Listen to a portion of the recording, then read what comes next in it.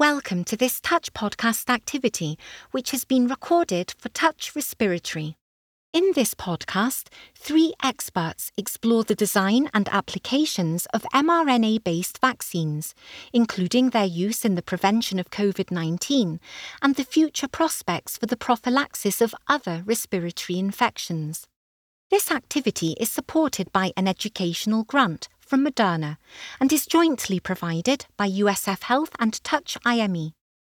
In our first interview, Dr. Anna Blakeney summarises the rationale for mRNA-based vaccines, including how their design and delivery mobilise immune responses, as well as the advantages and caveats associated with the mRNA vaccine platforms. Hello, my name is Anna Blakeney, and I'm an assistant professor at the University of British Columbia in the Michael Smith Laboratories and the School of Biomedical Engineering. How do mRNA vaccines work?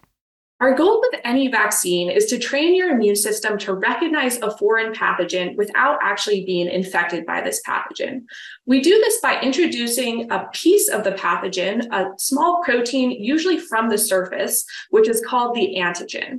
So there's many ways that we can introduce this antigen into your body, which we can do, typically with an activated viral vaccine or the protein itself, or more recently by using an mRNA vaccine.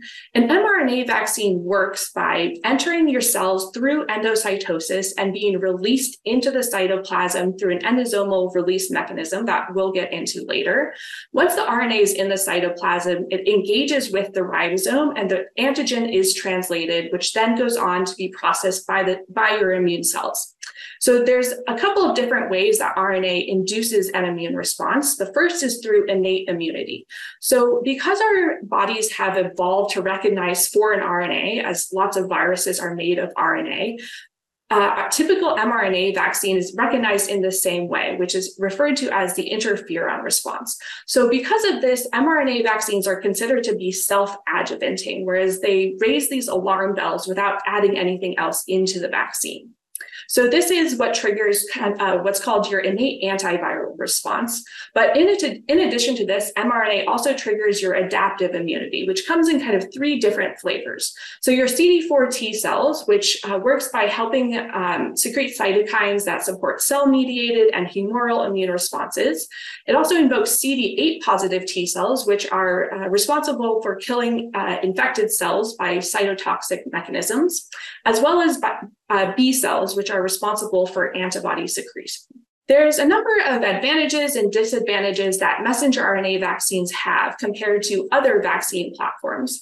So some of the advantages include rapid development of modified versions. So once we have an mRNA vaccine, it's very modular and easy to make a new one, just like we did at the beginning of the pandemic.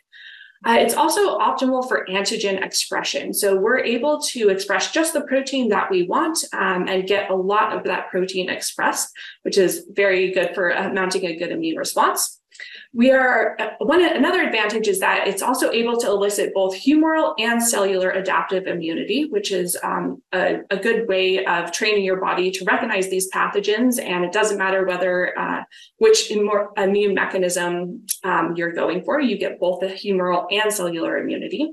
It doesn't require a live pathogen, so it's much safer to produce on a large scale, and it has this self-adjuvant effect. So we don't need to add anything else into the vaccine to get this training and triggering of your immune system. However, there are also a number of disadvantages to mRNA vaccines. So there can be severe reactions to the polyethylene glycol component.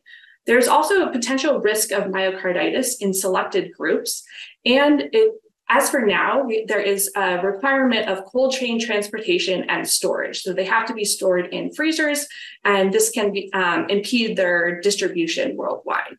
How do the design of the mRNA sequence and its structure affect vaccine efficacy and safety? So there's a number of very important components for mRNA. So I'll start with the 5' cap. This is important for increasing the translation of the mRNA. It regulates processing. It shields the mRNA from innate immunity, as well as protects it from exonucleases. At the end of the mRNA, it has a 3' poly A tail, which also helps with the mRNA stability. So this stabilizes and promotes translational efficiency. And we've also found that the tail length of this poly A tail is proportional to the efficiency of translation. There's also an untranslated region at both the 5' and 3' end of the mRNA. This helps with ribosome recognition, recruitment of the translational machinery, and structural folding. Finally, with the open reading frame, this is where we actually put our antigen or protein.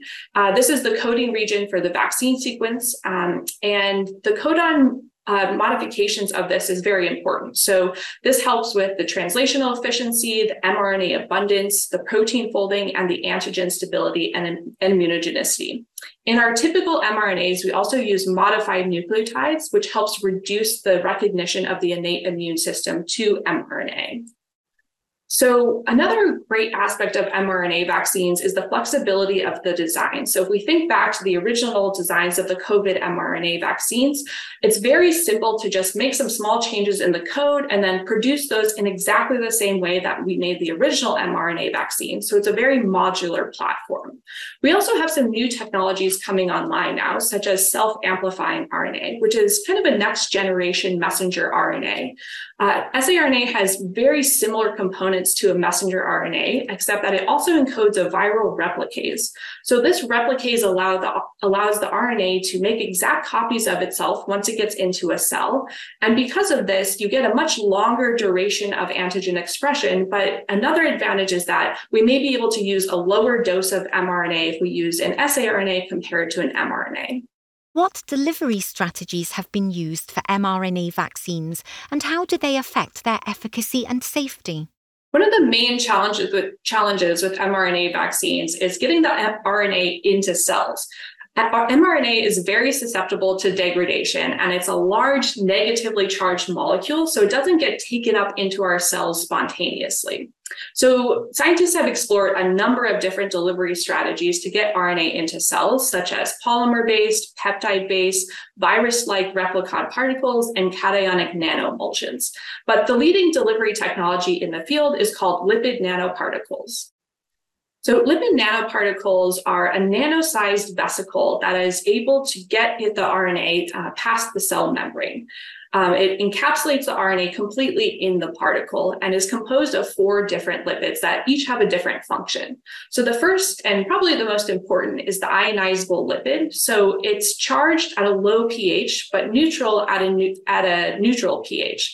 And so what this allows us to do is to formulate the RNA inside the particle and then bring it back to a neutral pH for the actual administration. The ionizable lipid is an essential component. It mediates the mRNA binding with the core of the lipid nanoparticle, and it facilitates endosomal escape. So once the lipid nanoparticle gets into the endosome matures and the pH drops. And as this happens, the ionizable lipid again becomes charged and releases the RNA from the endosome.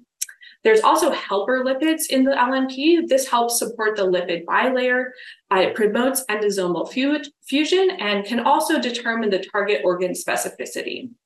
Another component is cholesterol, which confers the LNP stability. It also promotes endosomal fusion and aids the vaccine complex uptake. Finally, we have the pegylated lipid, which helps to reduce LNP aggregation. It minimizes the nonspecific uptake by immune cells, and it also determines the circulation rate and immune cell uptake. There are also potentially side effects that are associated directly with the lipid nanoparticles. So this includes pain, swelling, fever, and a systemic inflammatory response.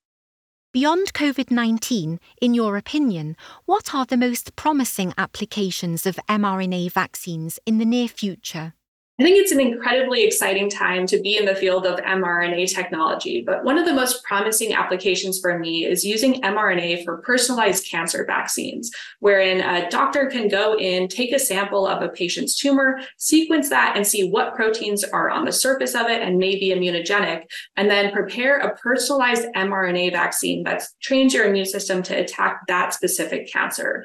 So because mRNA vaccines are so modular, it is feasible to do this on a per patient basis. And I think this is one of the areas where mRNA can really make an impact. Thank you for those interesting insights, Dr. Blakeney. Now let's move on to our next interview with Professor Oliver Cornelli, who will take us through the current clinical trial and real-world evidence for mRNA-based COVID-19 vaccines, alongside the latest guideline recommendations for use.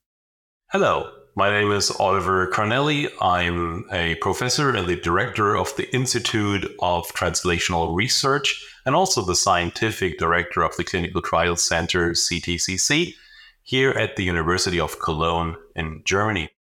How might mRNA vaccine platforms offer ongoing protection as new variants emerge? One big advantage of the mRNA platform-based vaccines is that they can be adapted. So while we originally, late in 2020, had two vaccines, and both were directed against the wild type, what we today call the ancestral strain of SARS-CoV-2. In the meantime, there have been several changes, and we know that the original vaccines lost protection or the activity against the virus. So what we then saw was that rapid adaptation was possible, and we got bivalent vaccines against that original virus and against the Omicron variant of concern, BA.1. And then on top, after that BA.1 wave, when others became more prevalent, there were new vaccines, BA.4 and BA.5 directed, and recently a monovalent vaccine directed against XBB 1.5. So the most recent iteration, I think we are not at the end of that procedure and that evolution. So what is being done is that the mRNA composition is being changed, and that then induces immunity directed against the most recent strains and the most prevalent strains and those that raise the most concern. What are the key safety considerations surrounding mRNA-based COVID-19 vaccines? So what was found with mRNA vaccine, the efficacy perfectly outweighed the safety issues that there may be, the safety concerns. So one aspect always with everything is hypersensitivity, right? So there can always be hypersensitivity to either the active substance or excipients that come with the vaccines. The frequently or most frequently reported adverse events are, and that would be the category with like 10% or even more, is, of course, we all know that, injection site pain, swelling, erythema, etc. But that is something that we see with many vaccines, and it's not a surprise because, you inject into that muscle, so there should be some reaction, ideally. If there is no reaction, and that is rather a concern. If there is a reaction, I tell my patients, well, okay, be happy because your immune system is now busy, and that is exactly what we wanted to do. But there are other symptoms that are more a concern, but they usually go away after at least the maximum of a few days. That would be a fatigue or a headache that might happen, or myalgia, chills. So it's all in the range of what we are used to with other vaccines, and of course with infections, right? So the warnings and precautions are in the direction of an elevated risk of myocarditis and pericarditis, specifically in young male vaccinees. So that is something to keep in mind. Usually that happens during the first 2 weeks after injection, and it's more common after the second dose. So, but the risk as such, the absolute risk, so how frequent is that? How frequent do I face an event? Well, with these numbers that we are looking at, we can refer to 1 million person years and evaluate how often, how frequent are these AEs. And there are adverse events like ischemic stroke or appendicitis or acute myocardial infarction or that myocarditis, pericarditis, and they are in the range of between 100 and 2,000 per 1 million person years. You will see stroke, appendicitis, and everything else what I mentioned. However, you will likely not see it more frequently than what you observe in your population that you care for anyway, before you even started vaccination. And one has to keep in mind that the virus infection as such causes all of these adverse effects, all of these diseases, symptoms, and signs of COVID-19 at a much higher frequency than the vaccines do. What are the current guidelines and recommendations for COVID-19 vaccination, and how do you apply them in clinical practice? Thankfully, we can follow the guidance because the guidance always changes with the new pandemic waves or with the new variants of concern. So we should always refer back when we note that there is new guidance from the WHO or from regional or national or local recommendations. And the challenges that we have is, first of all, that the guidance changes pretty frequently as compared to other vaccines, where the guidance usually is stable for many years. But with the rapid pace with mRNA platform-based vaccines being adapted to the actual viruses and real diseases that we deal with, we see more changes of the guidance. And what one can say generally, although the guidance in these different bodies from WHO all the way down to regional and local might differ from each other a bit, or might have different days when they are finally being issued, coming to our hands. There are the key updates you should really focus on is whether there are new priority risk groupings and whether there are specific guidance for priority use, specifically if there is not enough vaccine. It's now a rarer issue than it was during the earlier days of the pandemic, but where clearly one had to triage and consider, well, I have only one dose, but 5 people, so who should get that dose? But we are now somewhat more relaxed at that aspect, I would say. Then another point is pregnancy, pregnant women.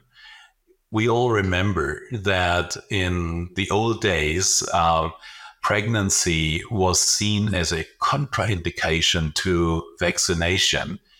Then we had to learn that during influenza waves, that was a very bad thing to do because pregnancy is some form of immune suppression and pregnant women are more vulnerable. So the current recommendation is to definitely not withhold the vaccine in pregnancy. Ideally, one would give the vaccine in the second trimester, and that is because you want to give it as early as possible, but we all always avoid the first trimester for obvious and known reasons. So that is why it's the second trimester. And then other recommendations where you see differences between the general population and healthcare workers. So healthcare workers should have another booster every 12 months. And that healthy children and adolescents, we may see some change there because there are some ongoing clinical trials, but currently they are being considered for primary series, and that differs from country to country actually. And it depends on the context, disease burden, cost, and other aspects. With all of these numbers, like healthcare professionals give them another shot every 12 months, you always would need to factor in whether they had an infection with coronavirus during the last 12 months, because that would count as well. And if that was the case, then you could actually add another 12 months to that last exposure. Beyond COVID-19, in your opinion, what are the most promising applications of mRNA vaccines in the near future? With the advent of a new platform mRNA vaccines, and we all witnessing that they can be adapted and can react so rapidly. So now there's, of course, great enthusiasm, and I'm not an exception. I'm enthusiastic about these too. And I'm, of course, dreaming of, what all could be done with these. And I mean, we know that we are looking for a vaccine against HIV for ages. And while many patients with HIV are now living with drug treatment, with chronic drug treatment, and they do, of course, much better than in the 1980s. Still, they have that chronic infection. They don't get rid of it, and it would be fantastic to have a therapeutic vaccine or a vaccine before infection. Both aspects are being worked on right now, as I see from the literature, but there are many others. So influenza, for example, is a pathogen of pandemic potential. Clearly, we know that it caused, and influenza A specifically caused pandemics in the past. So we would love to have a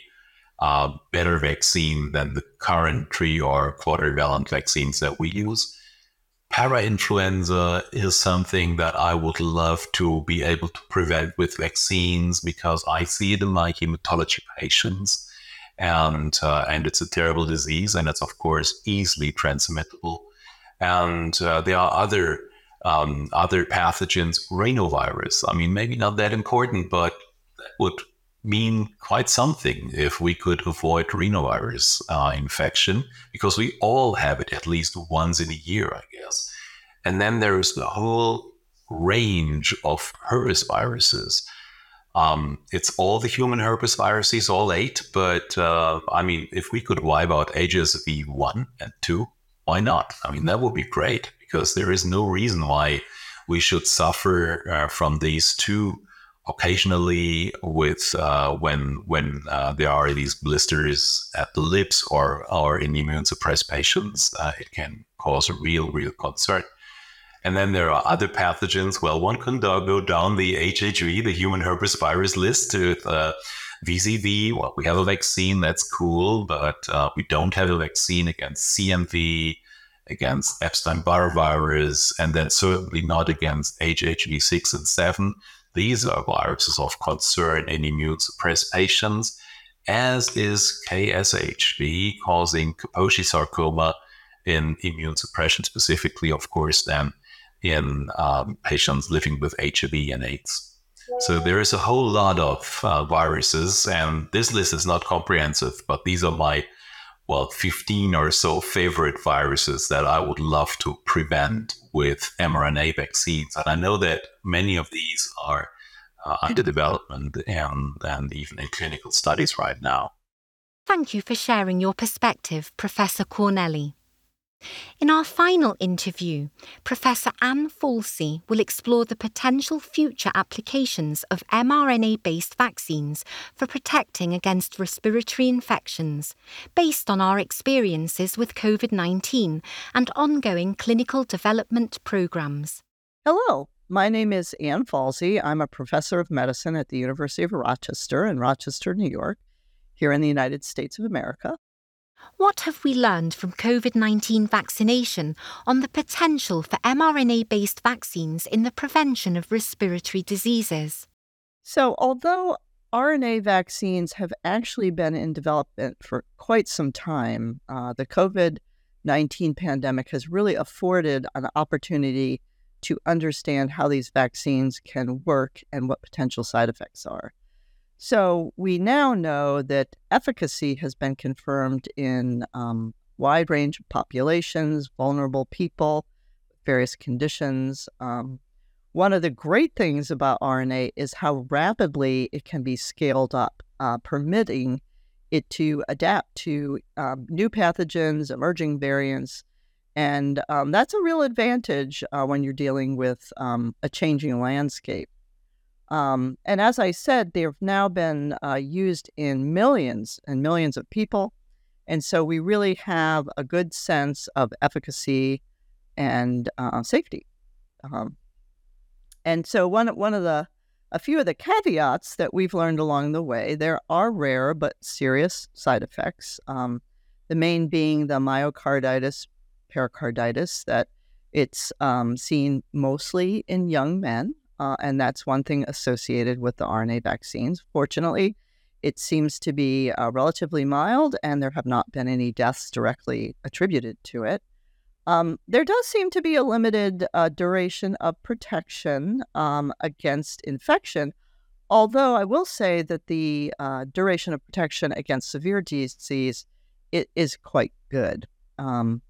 We've struggled in COVID with reduced efficacy when we have new and emerging variants, and that can be an advantage of the RNA, that you can, again, switch it up pretty quickly. One of the logistical problems with RNA vaccines is thermostability and ultra-cold storage requirements. And I think that presents some issues with equity in resource-poor settings. What novel mRNA vaccines against respiratory pathogens are in development? So we learned a lot with the mRNA vaccines with COVID, and so now there's a fair amount of enthusiasm to use this technology against other viruses and, in particular, respiratory pathogens. One of the programs to use this technology is against Epstein-Barr virus, and that is the cause of mononucleosis and could cause a fair amount of illness. And that program is moving along, and studies are being done. One that's fairly advanced is against RSV, known as respiratory syncytial virus. And that's a respiratory virus that causes severe illness in very young babies and in older and frail adults with underlying heart and lung diseases.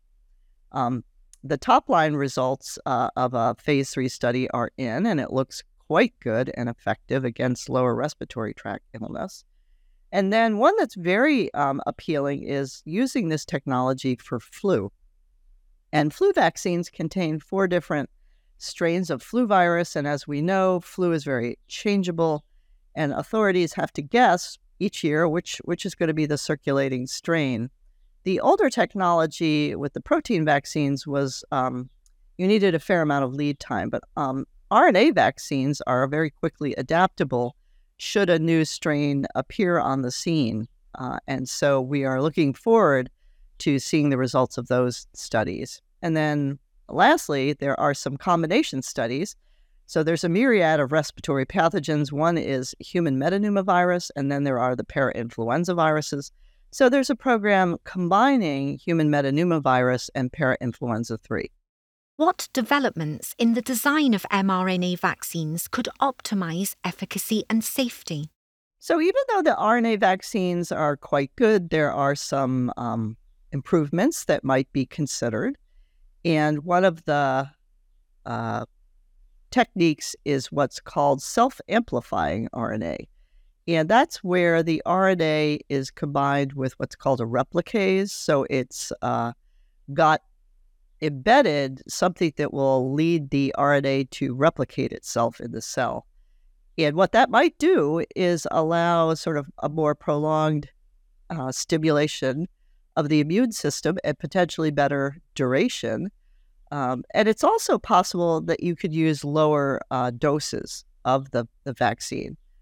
And that may be an advantage. As I mentioned before, there's the potential to do multivalent vaccines. That is, combine stimulate immunity to several different pathogens. And this could be actually different viruses, like I mentioned with human metapneumovirus and parainfluenza, but it also could be against different strains or variants of a single virus. So, what comes to mind there is COVID. That it's been very hard. We've been chasing different variants, and so you could try to design a sort of universal vaccine incorporating the major lineages of a single virus. I think one important thing that we have to work on is improvements in storage requirements. Something like freeze drying that would allow storage at higher temperatures for a more prolonged period of time. And this would go a long way to having it be more widely available globally and global equity. And then there's novel routes of administration. One can give an intranasal delivery, and what is hoped with that approach is that you might actually stimulate mucosal or nasal antibody, and it would actually induce what we call sterilizing immunity. That is, you don't get infected at all, and then you can't transmit it to others. What we have right now is it reduces symptomatic illness and particularly severe illness, but maybe not optimal for preventing any asymptomatic infection. Beyond COVID-19, in your opinion, what are the most promising applications of mRNA vaccines in the near future?